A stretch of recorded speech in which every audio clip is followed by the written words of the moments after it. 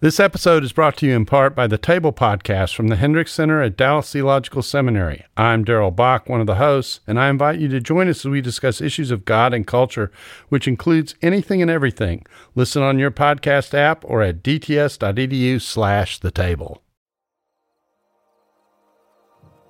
That to me is really, really important in terms of being not just willing to, but eager to connect with people across difference.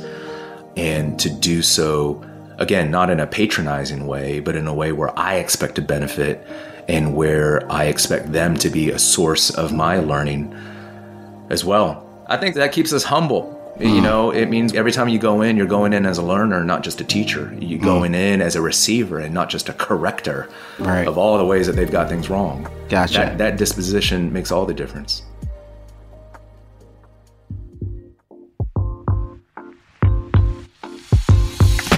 This is Where You're From, an origin story podcast at the intersection of faith and culture that digs into the influences and experiences that shape who we are today. Join us as we gain insight into the Bible's wisdom for all, regardless of where we're from. Hey y'all, this is Rasul Berry. Thank you for joining me again on Where You're From. This week we're talking with Duke Kwon, and whew, this one cuts deep. Not only does Duke know the personal struggles of experiencing racism, he also has a deep passion for repairing the brokenness caused by racism that others have experienced. You won't want to miss this. A quick bio before we start.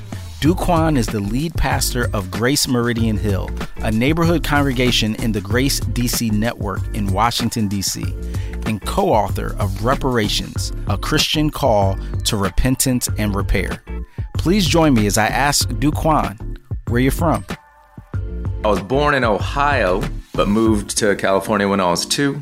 And that's where I grew up, man. Okay. That's a pretty extreme jump from the Midwest to the extreme Southwest. What prompted that move? Yeah, my family was in the Midwest for a little bit, was in Ohio, and my dad went to California for a work conference. As the family legend goes, it was in the middle of a terrible cold spell and snowstorm in Ohio that was so bad that every day after work, my dad had to take out the car battery out of the hood of the car and leave it in the kitchen in order just to be able to start the car every morning. Wow. Then in the middle of that storm, he flies out for a work conference in Southern California, and it's like 80 degrees. And he said, we're moving. Long story short, basically decided to haul the family over to California. He's got a pioneering spirit, doesn't like to go down the roads that are often traveled upon. And so went out to a small desert town. At that time had maybe 10, 15,000 people in it. So about 2 hours from LA, halfway between LA and Vegas, and set up shop. And that's where I grew up, man. Just riding my dirt bike around and playing outside all the time and hiding from the heat. It gets hot there, 110 degrees in the summertime and cold in the wintertime too. Teens, 20s, right? It's a wild place to grow up. I am curious, like, what kind of job did he have that could just allow him to travel like that and relocate? Yeah, my dad was a doctor. He was an oncologist at the time. In the town where I grew up, cancer patients were having to travel over an hour every day for their radiation therapy treatment. And so seeing that, he said, no, let's set up shop here and see what we might be able to provide neighbors in this area. So there was a business opportunity. Got it. And that's where we went out. He loved the adventure. My mom, on the other hand, she grew up in Korea in the city and appreciated civilization and, and green. Korea is a very green country. And so going out in the brown, tumbleweed-filled desert, I mean, she still mutters about this even today, right? She's like, I don't know how we ended up. Well, she does know, and she blames it on my dad. It was an unusual, unique, but formative time and place to grow up. One of the things I noticed immediately is you have this very interesting name, Duke. I think of the Dukes of Hazzard, like, you know what I mean? And then Kwon, which not the same region. Yeah. Tell me a little bit about the origin behind your name. Yeah, well, my name was given to me by my parents. We still have in their home the original baby name book where they found the name. And it's really cool, actually. There's my name, Duke, in the D section, and it's circled. So it's right there. You know, history frozen in time. They liked the Latin roots of it, which are leader, something like that. But it corresponds to my Korean name, which I think my grandfather gave to me according to Korean traditional naming practices. My Korean name is Deoksun. You can hear that sort of D-U-K kind of similarity of sound. And so that's where my first name came from. And my last name is Kwon. It's a Korean last name. My parents are both from South Korea. Okay. Not one of the most common or biggest Korean names or families out there, but fairly common. Okay, so you find yourself 2 years old from the frigid Midwest to the hot southwestern desert. What was it like for you growing up there? You know, as a kid, where you grow up is just where you grow up. You don't know any different, any better. I loved it. What it meant was I grew up being outside a lot, riding our bikes, roaming around, because again, it was our home and then just lots of open desert all around us. As a kid, that meant just wandering around. And, you know, back then, parents just let you go. They didn't know where we were. You know, I was just always wandering around. So I've got 2 sisters, and we played together a lot, of course, but there were times when they were doing their thing and I was doing my thing. I'm the youngest, so I've got 2 older sisters. But it was a good time and place to grow up. I mean, it was pretty formative to my identity formation process too, as well, since it was a place where there weren't many Asian Americans, especially Korean Americans at all. You know, my parents, my family, a pretty traditional Korean family. We were raised with a lot of traditional Korean values, even though we were also raised sort of to be fully contributing citizens of American society as well. My parents were very deliberate about that in terms of celebrating all the right holidays and being a part of all the normal American civic practices and cultural things and all of that, Halloween and Christmas and all the rest. But what it meant, though, was we didn't have a whole lot of community, just enough of Korean Americans around us. But it just meant having to figure out who you were, sometimes through bumpy roads, being confident in that, being secure in that, but also dealing with some of the insecurities and the anxieties of that as well. You know, one thing that's kind of always an interesting journey or moment is when someone discovers, because like you said, as kids, you're just out playing, right? And you just wanting to be around. So you don't necessarily come into that thinking, I'm different.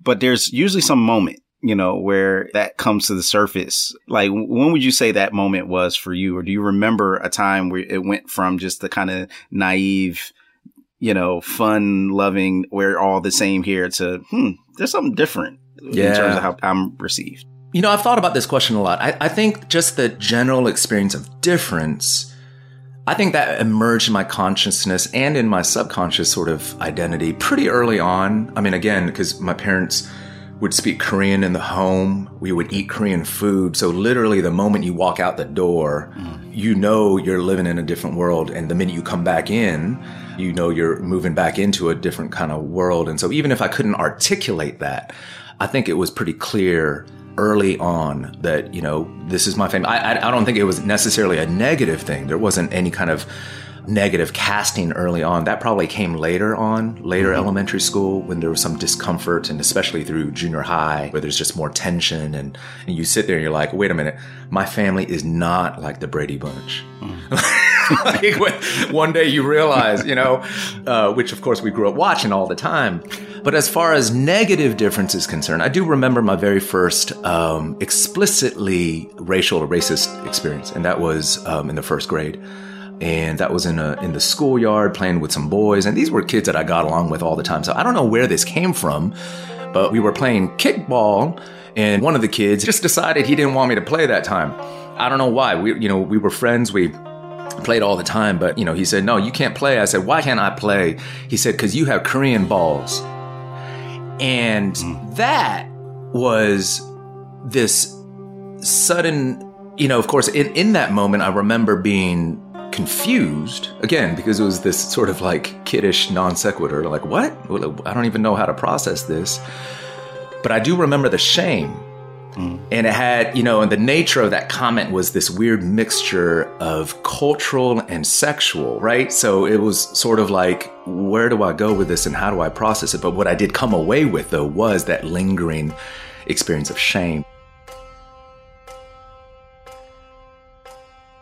Yeah, wow. That's pretty intense. It's like you said, in first grade. But you said for the most part, that wasn't a normative scenario, even though it was a very pronounced moment. Did you tell anybody about that moment, your older sisters or your family, or you just kind of... I did not. I mentioned it to my sisters, I can't remember, maybe 10 years ago. It just came up in conversation, and both of them were like, what? So, yeah, I mean, these are things you just deal with on your own, right? Yep. And part of it is because you don't even know as a kid the significance of it. And it's only when someone asks you later on in life, hey, when was your first experience of racism, whatever, that's when it comes to mind and you're like, oh, that was it. And that was a big deal. Yeah. In its own quiet sort of way. Yeah, no doubt. No doubt. So moving forward, when would you say your spiritual journey really took root? Yeah. So my dad was not a Christian in my earliest years. So he grew up sort of more in traditional Korean society, which is more Confucian by cultural tradition. What I mean by that for my dad is just these traditional philosophical beliefs around the right way to live, respect of family, duty to community, these kinds of ways of living, but it's not a religion. It's not a religious sort of worldview. And so my dad coming in, strong-headed, practical man, committed to his work and to his family, but no real commitment to God. That was something that he grew into. And meeting Christ was a big change, a big transformation for him. And he's a very intellectually oriented person, so skeptical and proud. My mom, on the other hand, grew up in a Christian or nominally Christian kind of home. And at some point, she starts slipping in some sermon tapes into the car rides, into the tape deck back then, and starts exposing my dad to some good preaching. And we find ourselves in the living room of one of our family friends, also a Korean American family, again, one of the few. And he happens to be an elder in the Seventh-day Adventist Church. And so he's hosting Bible studies on Wednesday nights in his home. And my parents are going. Us, the kids, we're going just to go play. We're going off to the side and hanging out with our friends. And long story short, it was through that my dad eventually got converted and came to put his trust in Christ. So I remember very distinctly my dad getting baptized when I was about 6 years old. And a very emotional experience for him. And that itself made an impact on me, right? Sort of seeing, something's happening here. Dad's changed. Something's going on here. And so my parents, from then on, obviously we were church going more than before, but they were new or newer to the Christian faith. And so, it's not like we worship together as a family really, or we really put into practices of faith and spirituality in the home. That was just something that we were all figuring it out. My parents were just figuring out themselves. And so I would say that started my faith journey early on in terms of just exposure to the Bible, to the Christian faith, to the person of Christ. And then in some of my elementary school years, I also went to some Christian schools in the local area. And my parents sent us there. And so that also gave us more exposure, not only to Christian faith and scriptures, but also to a lot of Christian culture, subculture. So for what it's worth, in terms of an understanding of present day American evangelical culture, that's where I picked up a lot of that. It wasn't at home, and it wasn't even necessarily the churches I was going to with my family. It was because I was going to these very evangelically-ish Christian schools too. Got it. So one of the things that I experienced when I did a travel journey called In Pursuit of Jesus, I went to Singapore and I asked someone about their faith journey there, a pastor, and he basically just told me his dad's testimony. And you just did the same thing. So this idea of filial piety that essentially is the connection for you. Like you saw your dad and then you kind of just began to go, okay, this is what we're doing, following Jesus. Yeah, Russell, it's funny that you point that out. You mentioned that because that is very true of me. That's not how I used to tell my faith story. That was kind of a conscious decision, maybe 10, 15, 20 years ago. And I would say it's both cultural in terms of sort of this cultural identification of myself in relation to my parents, my family, but also theological too. As a covenantal dude, Presbyterian person that I am, understanding that our faith heritage, my faith heritage is a story, the writing of which began in the writing of my parents' faith story, these things being passed on and God working his redemption through families. So, when people say, hey, what's your personal testimony? I say, well, let me tell you about my parents. That's where I start. That's cool. That's cool. Yeah. So what was the immediate difference? You mentioned the evangelical culture at your school that was maybe different from what you were experiencing when you were just going to public schools. Well, I would say one thing that I am appreciative of is the way in which they taught us scripture. Yeah. So I, to this day, can recite Psalm 23 in the New King James because I memorized that as a first grader. I can tell you Psalm 121. I can tell you 1 Corinthians 13. I can tell you Isaiah 53, at least the middle portion of those verses, because we were forced to, in the most wonderful way, to memorize scripture. You talk about hiding the word in your heart. I mean, really, the payoff of that is lifelong. And I'm so grateful for that. I went through a number of years of being cynical about or even contemptuous towards these Christian school years. At one point, I felt that way, but I think I've matured out of that to being able to see partially, at least, some of the blessings that I took away from that time. So that's one difference for sure in terms of exposure to the faith. But we pledged allegiance to the flag. We pledged allegiance to the Christian flag and to the Bible too. So we did that whole charade as well. So that's another difference. There was a lot of emphasis on things like the dress code, like no blue jeans. Because, that's the slippery slope right there for schools wearing blue jeans. or no uncollared shirts, right? So dress code was a big deal. And I'm sort of saying this tongue in cheek because for kids, that stuff does matter or can matter and all that, right? Whatever. But there's a lot of cultural stuff wrapped up in that. Got it. So you also mentioned that there was later in middle school, high school is when you started to really feel the cultural ethnic difference. At that point, I was going to the local public junior high school. And this school was huge. It was 2 grades, 7th and 8th grade, 1,600 kids. Wow. Overcrowded, fights breaking out every day. It was a wild scene, Wild West, right? And it was predominantly white, but with a significant Hispanic and Black minority contingency in the community. And that's where I began to experience both just the normal adolescent having a hard time fitting in, trying to be cool, trying to find myself and wishing I were sitting in the back of the bus with the cool kids, the 8th graders back there, right? That kind of, so some normal stuff, but then also some racial stuff too. I mean, that's where at that time, a lot of the Hispanic kids began to pick on me and sort of push me around. And that was when I formed negative opinions, sad to say, right? Of Latin American folks because of just what that experience was in those middle years, something that I had to process in my later years, right?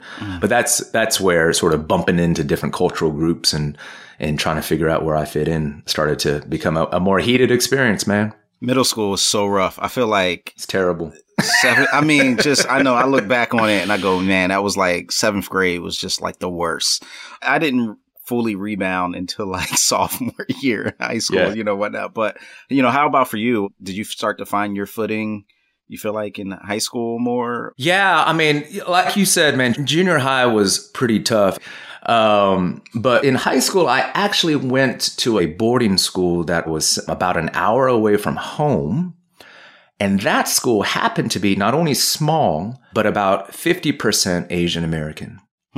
So here's now the complete opposite experience where I'm surrounded now, and I would even say empowered now as the majority group, or at least near majority in this school. That was a powerful time for me because for the first time, looking around and seeing loads of people just like me. And again, not even just other people, but, student body president or class president. It was like people that were actually stepping up in leadership, or stars on the football team or on the basketball team, whatever, actually kids like me, looking like me. So I would say that was a significant sort of identity shaping experience and time as well. Yeah. Tell me a little bit more about what you felt like that contributed to your identity, being around and seeing that kind of representation. Yeah, I mean, security. So finally to be able to exhale a little bit in terms of not always having to negotiate culturally, not always having to explain yourself, or not always having to withdraw and sort of keep yourself at a safe distance, where you could actually talk to people that understand where you're coming from, or who's got the same issues with their parents that you do, or who have the same, weird snacks from the Korean grocery store that you do, right? And you don't need to explain it, or you can laugh about it or whatever. So security was a big thing, and just being able to find other people that you didn't have to explain yourself to. It's a big deal. Yeah, that's fascinating. That's fascinating. So you're there. What's the next step for you? Next big moment? Well, I would say, first of all, it was during those years that I actually got plugged into a youth group for the first time at a local church down the street. And this was a Korean church with kids my age, which I had never had in my church experience up to that point. So in high school, I found a church and a real dynamic youth leader and team of teachers, college students in the area that would come in and help lead these kids. And that changed my life. Who knows if I was converted at that particular time, but that was the first time that I really started getting more invested in understanding God's word and understanding the nature of the gospel and knowing Christ more personally and learning about what it means to be a Christian community. That was a big deal. It sadly did not last in terms of, a mature faith and stuff. It lots of ups and downs, which of course happens through those early years. But that was a significant part of my journey. And then from there went off to college, and went to the other side of the country, to the Northeast. Okay, so tell us about where was that school and what was your experience there? Yeah, I went to Brown. That's located in Providence, Rhode Island. They were hard years in different ways, but had a great experience both educationally as well as spiritually. It was a positive experience for me. I learned a lot, loved what I was exposed to intellectually, culturally, and even spiritually. A very vibrant Christian community was there waiting for me. I wasn't ready for it, but, when I, coming in as a freshman, I was turned away from the Lord actually at that time, but slowly got drawn back in by God's grace, and a great church community that was pretty significant to my eventual call to ministry as a local church pastor. So had a great time there. Yeah, I'm glad you said that. As a Penn grad too, I often hear of kind of the almost just gloom and doom perspective that people have. And it's like, actually, when you go to places that nurture the kind of intellectual rigor and just engagement, it actually, for me, strengthened my faith because it prompted me to really have to think critically. And even the challenges I found were good. Yeah, I agree, man. Just to have the hardest questions presented to the Christian faith tested and tried, and then to be proven durable, right? Right there. Yep. And again, not in theory, but actually with your peers and in a community. Yes. It makes a big difference. I mean, I know that's not everyone's experience of liberal universities. I know it can go sideways for some folks, but I appreciated it. I appreciated that sharpening, and I appreciated learning how to interact with people of very different views and learning how to do so respectfully. Yeah. I really feel like it helps me even to this day in ministry in a city like Washington, D.C., to be able to walk alongside folks and not have a sort of a latent scorn for their view of the world or their political convictions or of their moral differences, to actually be able to say, let's walk, let's talk, and not to have a quiet contempt for them in my heart. It's huge. And that training began in college. Some of how I see you negotiate in these spaces, and that seems to be a thread in your own life, is that lesson of how do you engage with people who think different, with ideas that are challenging? Like, what's the theological grid that you use to talk about that discipline of how we engage? And like you said, not with the sense of contempt, but with the sense of a different approach. Yeah. I mean, I think at the foundation of it is the doctrine of the image of God, right? A Christian anthropology that says every person is crowned with dignity, whatever belief system they subscribe to, whatever difference they might have with the Christian faith in terms of their beliefs or values or lifestyle or whatever, they are crowned with glory. And we need to treat them that way. I need to treat them that way. And so that, I think, immediately demands a certain kind of respectful engagement with people. But I think even more than that, I think it has to do with our doctrine or convictions around common grace. And what I mean by that is this idea that God, his grace, not only breaks into human hearts and souls in saving them, but also breaks through every institution, arena of life, every source of truth. And even if in fragmentary form, God actually brings the light of his truth even through the most unlikeliest of people and places, which then means to me that we've got something to learn from everyone and everywhere. I think it invites a kind of curiosity. It invites a sense of, like, every conversation I have, even with a person that I know, maybe they're wrong, or maybe I know they're dead wrong, but here's still a conversation that can sharpen me, that I can benefit from, that I can get some fragment of God's truth through. And not only in terms of its content, but also in the manner. I mean, that I can actually find a friend, discover a friend in this engagement. And so I think that makes us more curious. It makes us more willing to engage. It makes us more willing to be helpful to the individual.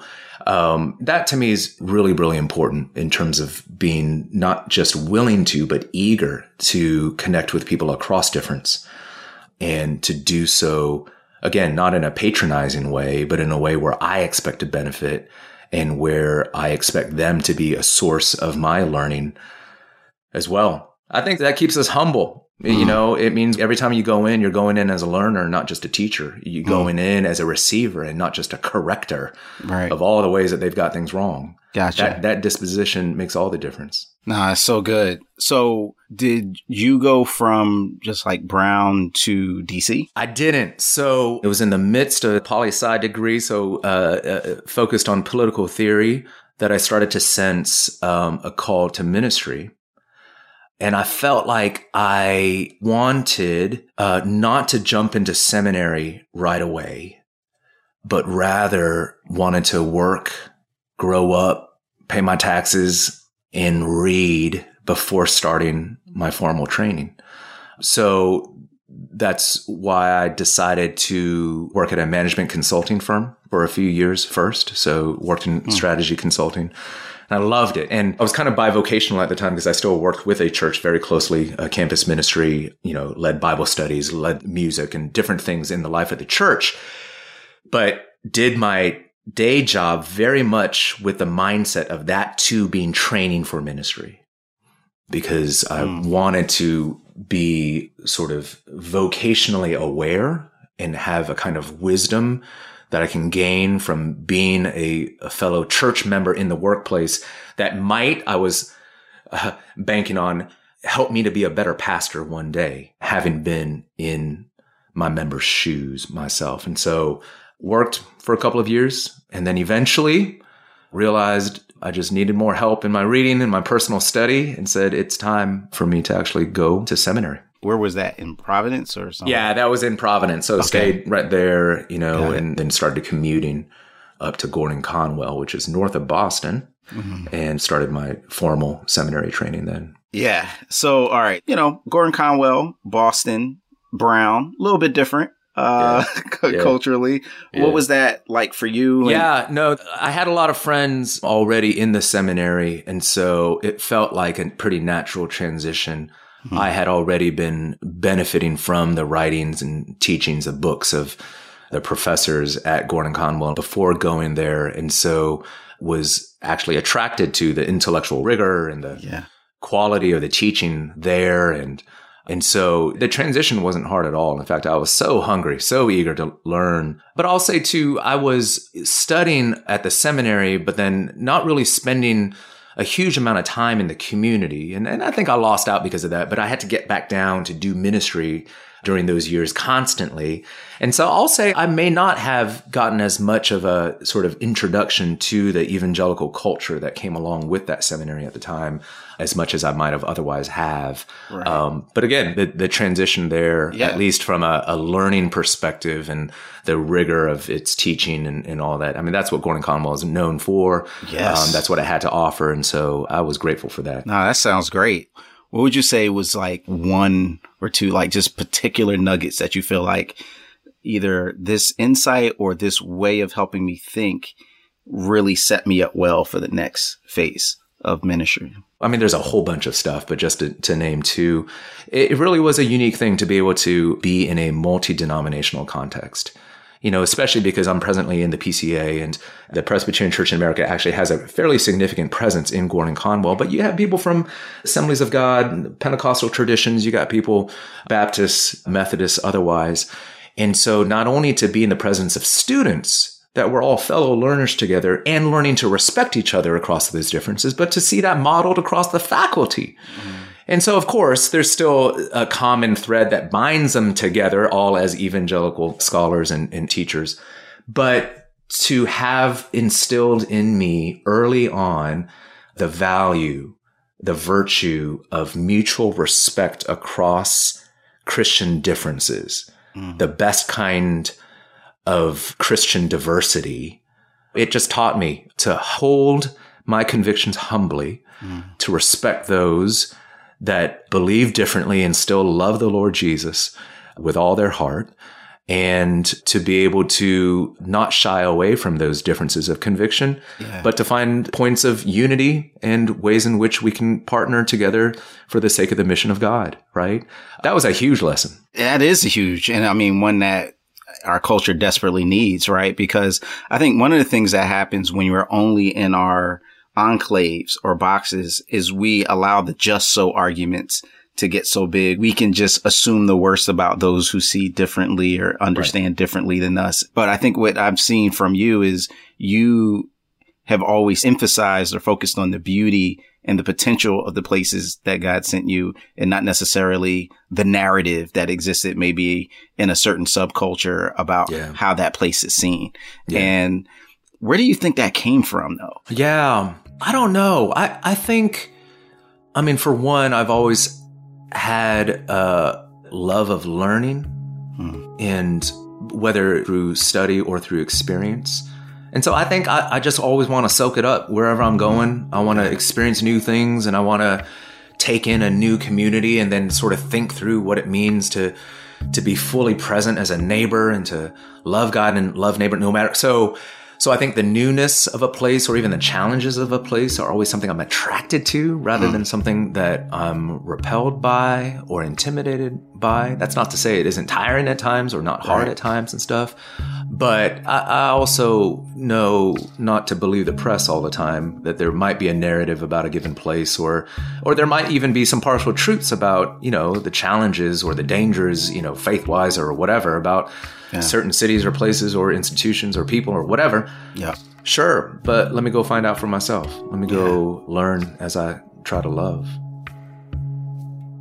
When we come back, we'll hear from Duke about what the Bible says on how to repair the sins of the past. That's coming up next on Where You're From.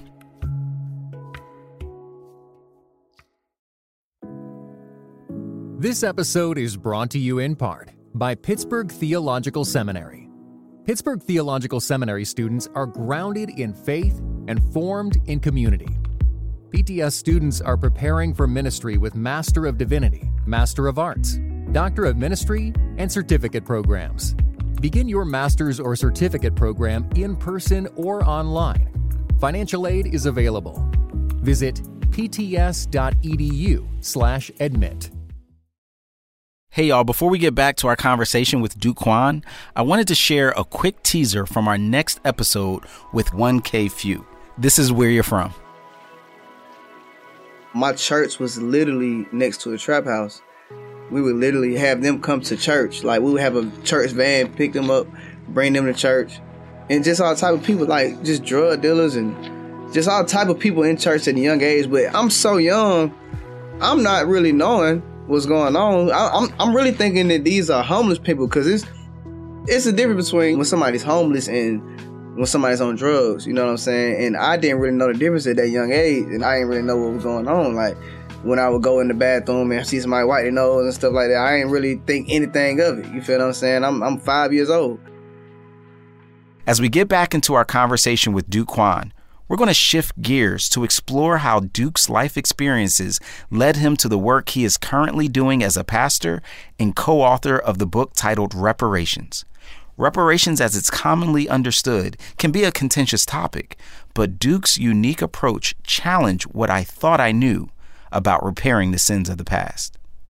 You know, one of the narratives that you talked about, and I think my exposure to you and, initially just seeing on social media your insightful way of deconstructing those narratives, especially around the issue of race and racism. You recently wrote a book where you describe racism as a cultural disorder and as a narrative, but more than a narrative. Can you unpack that and kind of maybe even see if there is a thread, a connection between the narratives we talk about places and what you see is happening in terms of how we think about race? Kind of break that down for us. Yeah. Well, in our book, Reparations, and by our, I mean myself and my co-author, Greg Thompson, wonderful brother, we decided to describe racism as a cultural disorder. And what we're trying to do there is to say that there's a lot of different dimensions to racism and lots of different ways to look at it.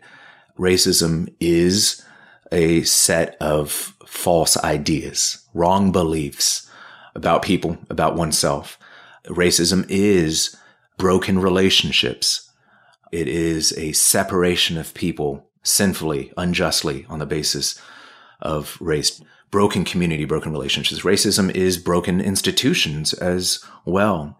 When those wrong beliefs, wrong behaviors, broken relationships become institutionalized, when those smaller personal forms of racism goes public, as it were.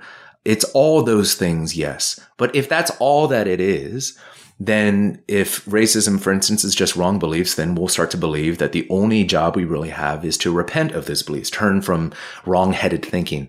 Then our job just is to give more education, disseminate better knowledge. If we think it's just broken relationships, then all we'll try to do is to get along. All we'll try to do is to heal our interpersonal difference or brokenness. What we propose in this language of understanding racism as a culture and as a cultural disorder is to say that racism is all of those things and more. That there's a culture that is both the source and the sum of all those other dimensions of racism that different communities tend to prefer to highlight or focus on and elevate. It's all of those things together. And what it actually is something closer to an ecosystem. Ecosystem, it's discrete organisms and their interrelationships and the environment in which they reside. It's that whole dynamic all together. Racism is a culture. And the reason why we want to define it as such is to illustrate that it's bigger than we often think, and therefore also more intractable than we often think it is too, leading to why something like reparations might be a necessary endeavor to get down to the bottom of what has ripped us apart as an American society, right? So it's a different kind of diagnosis. That's what we were trying to get at in trying to describe it as something that's the entirety of the ecosystem that needs to be addressed in some way, shape, or form. The discrete institutions, let's call them organisms, and the relationships between them, and the air and the environment all around us, the ideas, the norms, the values, the things that shape us and direct human behavior and institutional behaviors. That's a social order in its entirety. That's a cultural order. That is what racism is. I feel like I want to double click on that because I feel like you're saying something large. So two parts to the question. Like one, what do we miss when we don't see it to that level of a cultural disorder? And then two, how does that relate to a theological analysis or response to racism? Yeah. Look, we will bring to the table whatever solutions or tools that we think rightly correspond to our diagnosis, right? And so if we diagnose the problem of racism just as being a matter of wrong thinking, wrong beliefs about people, then our only responsibility is repentance.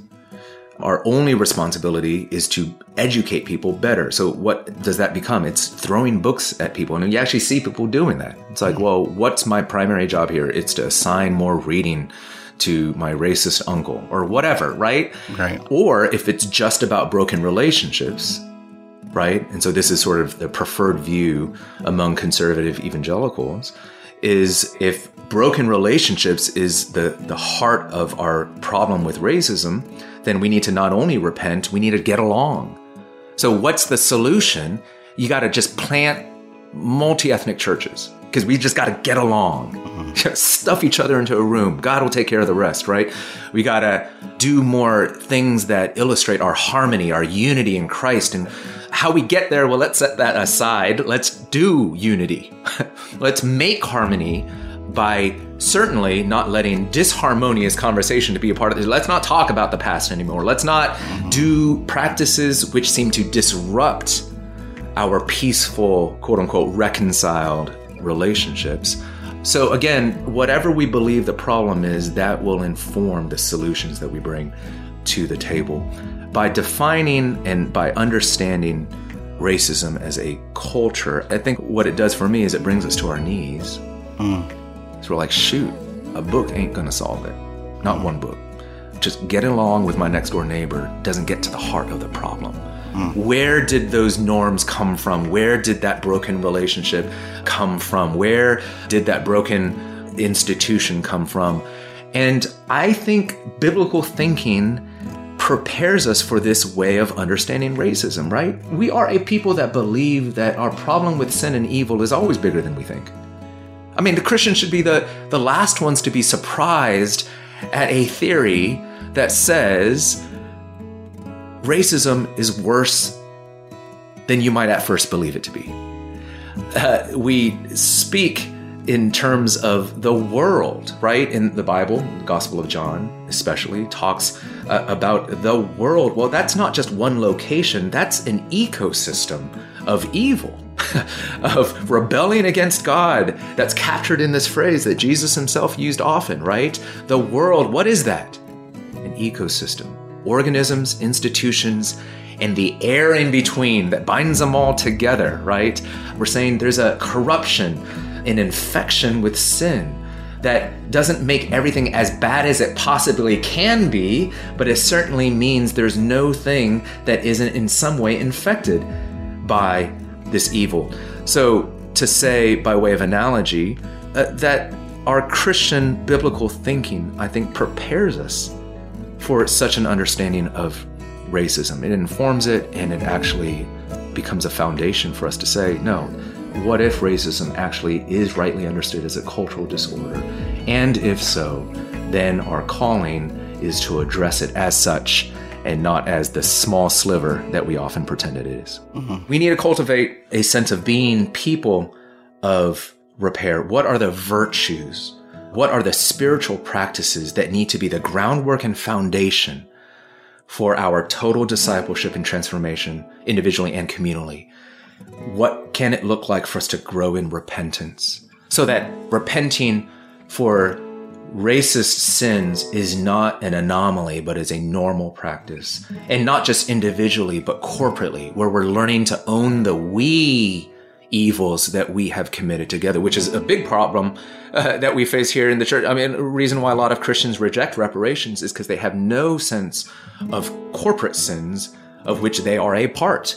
I never did that, or I never committed that.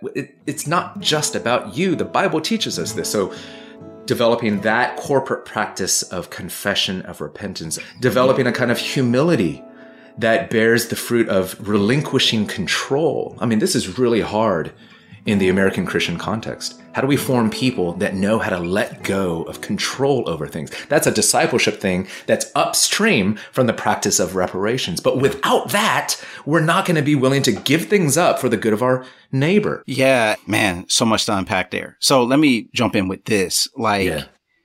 Reparations can feel like perhaps the most contentious and controversial aspect of a conversation about any kind of talk of racial reconciliation or unity in certain company, right? Not everywhere. Black communities, we had these conversations all the time.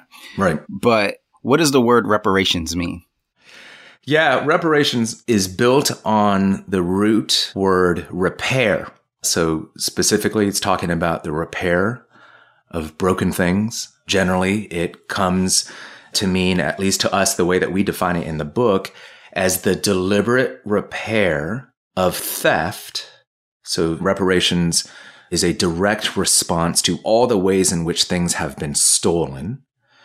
And what we argue in the book is that white supremacy, at its greatest social effect, is rightly described as theft, plunder, but in several different ways. There's the theft not only of wealth, that's the way in which most people understand reparations. It's about giving back money. But there's also been a number of different kinds of theft. Theft of power, personal agency, political power, even ecclesial power in the church. And there's also been a theft of truth, the truth about African American identity, the truth of God's word in the Christian context, the truth about American history. We need to then restore and repair each of these different spheres and dimensions of theft. Why is it so important, you think, of all the places to start to contribute to this kind of healing, why start at reparations? Yes, reparations is a conversation. It's a topic and a conversation that's uncomfortable for a lot of people and offensive to most people, right? Now, according to surveys, only about 25% of Americans think this is a good idea. Pretty small number, 1 out of 4, 1 out of 5. And I believe among Christians, it's even lower. So no one wants to talk about it, but I believe this is the conversation that we should have had all along. This narrative of what happened and now what must we do about it is a very morally simple conversation. A theft has occurred. The Bible says if someone's been ripped off, you need to return what was stolen, period. But that's a conversation that we've never really had publicly as a nation and as a church.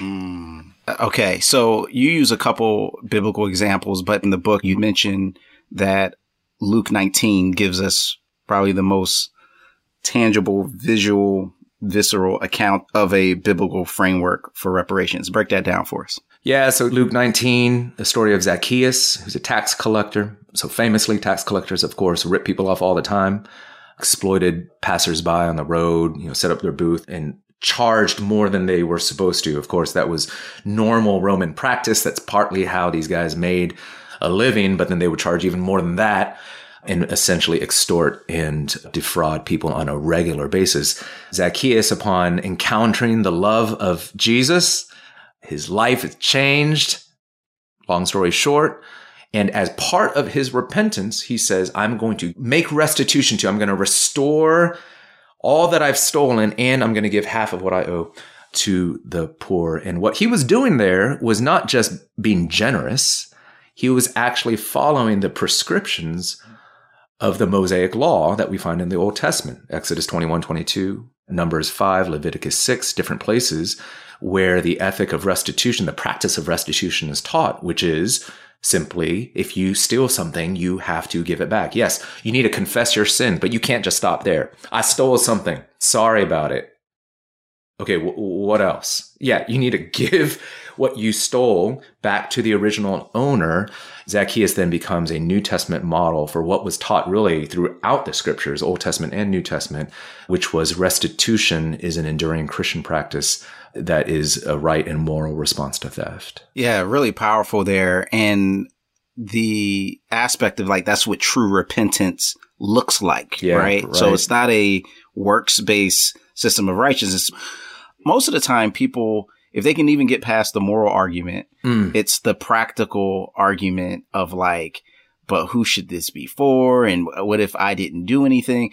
And you kind of use another passage in terms of the Good Samaritan story to kind of unpack what we need to be careful of when we begin to dismiss the notion of repairing what was broken based on its impracticality. Yeah, that's right. No, and the Good Samaritan parable that Jesus teaches, we say is the second of the two parts of the moral logic of reparations according to Scripture. And that is not just restitution, but the ethic of restoration. And the parable of the Good Samaritan is the story of a man that was robbed, stolen from, and then a stranger comes by, finds him, and then takes care of him.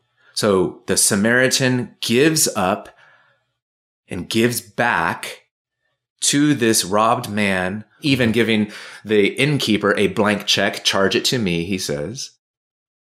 But he's a stranger. And he's motivated by love, neighbor love. Jesus and the lawyer that he's talking to describe him as a true neighbor, right? The man who showed mercy. So this to us is an example of a different kind of moral source of reparations, and that is to restore what was stolen from people, even if you yourself were not the original thief. So you can't say, well, according to my calculations and, the history of my family, and I've done my research on Ancestry.com, and I'm positive I have no ties whatsoever to slavery. In fact, my family wasn't even in this country at the time, which of course is true of my literal family, right? And even during the civil rights era, which of course is what we're talking about too, right? African-American plunder, not just from slavery, but through white supremacy as expressed institutionally and otherwise throughout all the generations, but especially including the Jim Crow era and the civil rights era. Person says, look, my hands are clean. The Bible says, even still, you're called to love. Even still. Even if that were theoretically completely true, you are called to lay down your life in a deeply sacrificial way to give to these victims of theft. This is the call of neighbor love. And Jesus says, and don't you try to back out of it with all your shenanigans, right? All the ways that the priests and the Levites step around the obvious evidence of theft right in front of them. Yeah, and I was really struck by how you quoted everyone from Augustine to Aquinas to Calvin, and even the dialogue that was happening in the antebellum period, that this had been a robust part of the Christian conversation until the last 150 years. What we argue in tracing the history of those conversations is that the notion of reparations started with Christians who were themselves enslaved, right? So we start there. There was a natural moral Christian impulse within enslaved brothers and sisters themselves. But following after that, as early as 1715, it's the earliest source that we dug up, we have Christians that are making a public case for restitution being made, not only for those who individually owned enslaved people, but also for the Christian community as a whole. And we see that argument being made all throughout the 18th century into the 19th century, where they speak about our ancestors, not just I individually, but our ancestors did this to these dear people. We then are obligated to give back to them what is owed to them as a Christian community. It wasn't acted upon frequently, right? And therefore it was lost in the annals of, Christian thought. But that's why we talk about this as being a process of reclaiming our actual Christian heritage, our ethical tradition, where reparations was originally in America a Christian idea. Got it. So let's say someone's sitting here listening and they're going, I am persuaded that there's something broken that needs to be repaired. What do I do about that? Yeah. I mean, listen, this is new to most American Christians, and I think it's important for us to continue to deepen and cultivate this new moral sensibility. And so the first thing I would say is not go out and do it. I would say read, deepen, study, pray, learn more, because this is so brand new to us. We barely even know how to act. And a lot of people have said about our book, look, I wish you had spelled things out more specifically, give us more of a blueprint.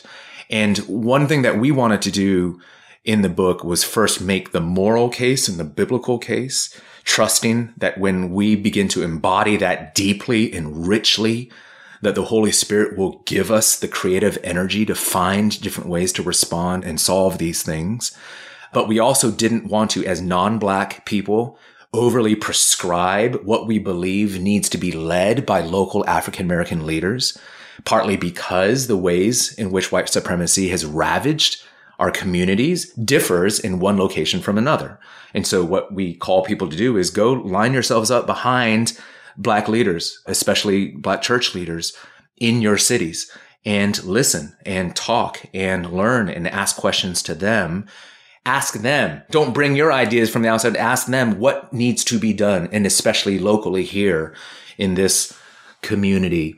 And so inviting people to sort of think of it in that way. So I know that might feel like or sound like a non-answer, but I do think there's something to that, to cultivating this as actually a discipleship endeavor and not just as a, hey, how do we just do this and take care of it?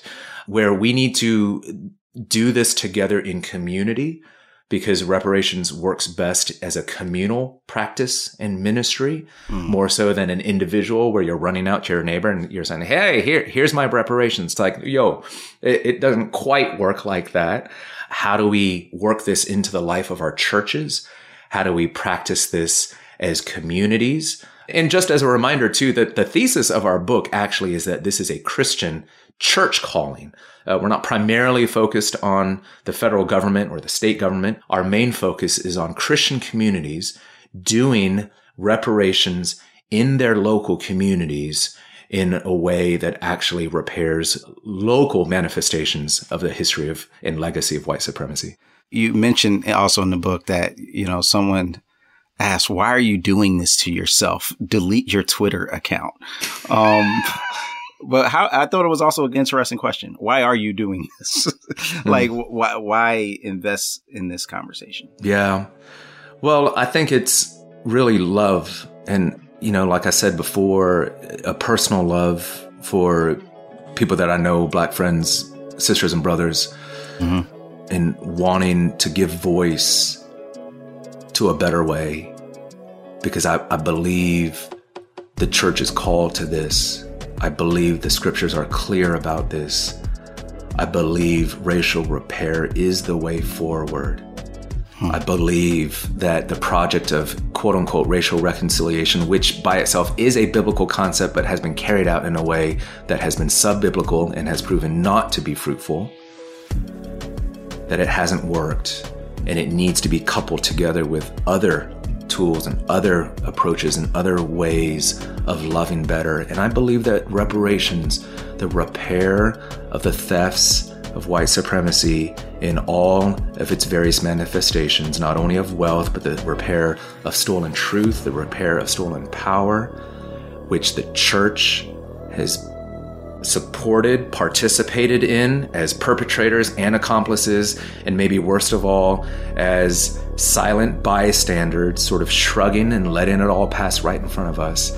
I believe we're on the hook to do something. This is the calling of love, and we need to be people loving in ways that cost us greatly, but that lead us on to the glory and the beauty of Christ in a totally different way. I believe if we dare to do this and dare to grow in this way, there will be the glory of Christ emerging from the church in a way that we've never seen before in America.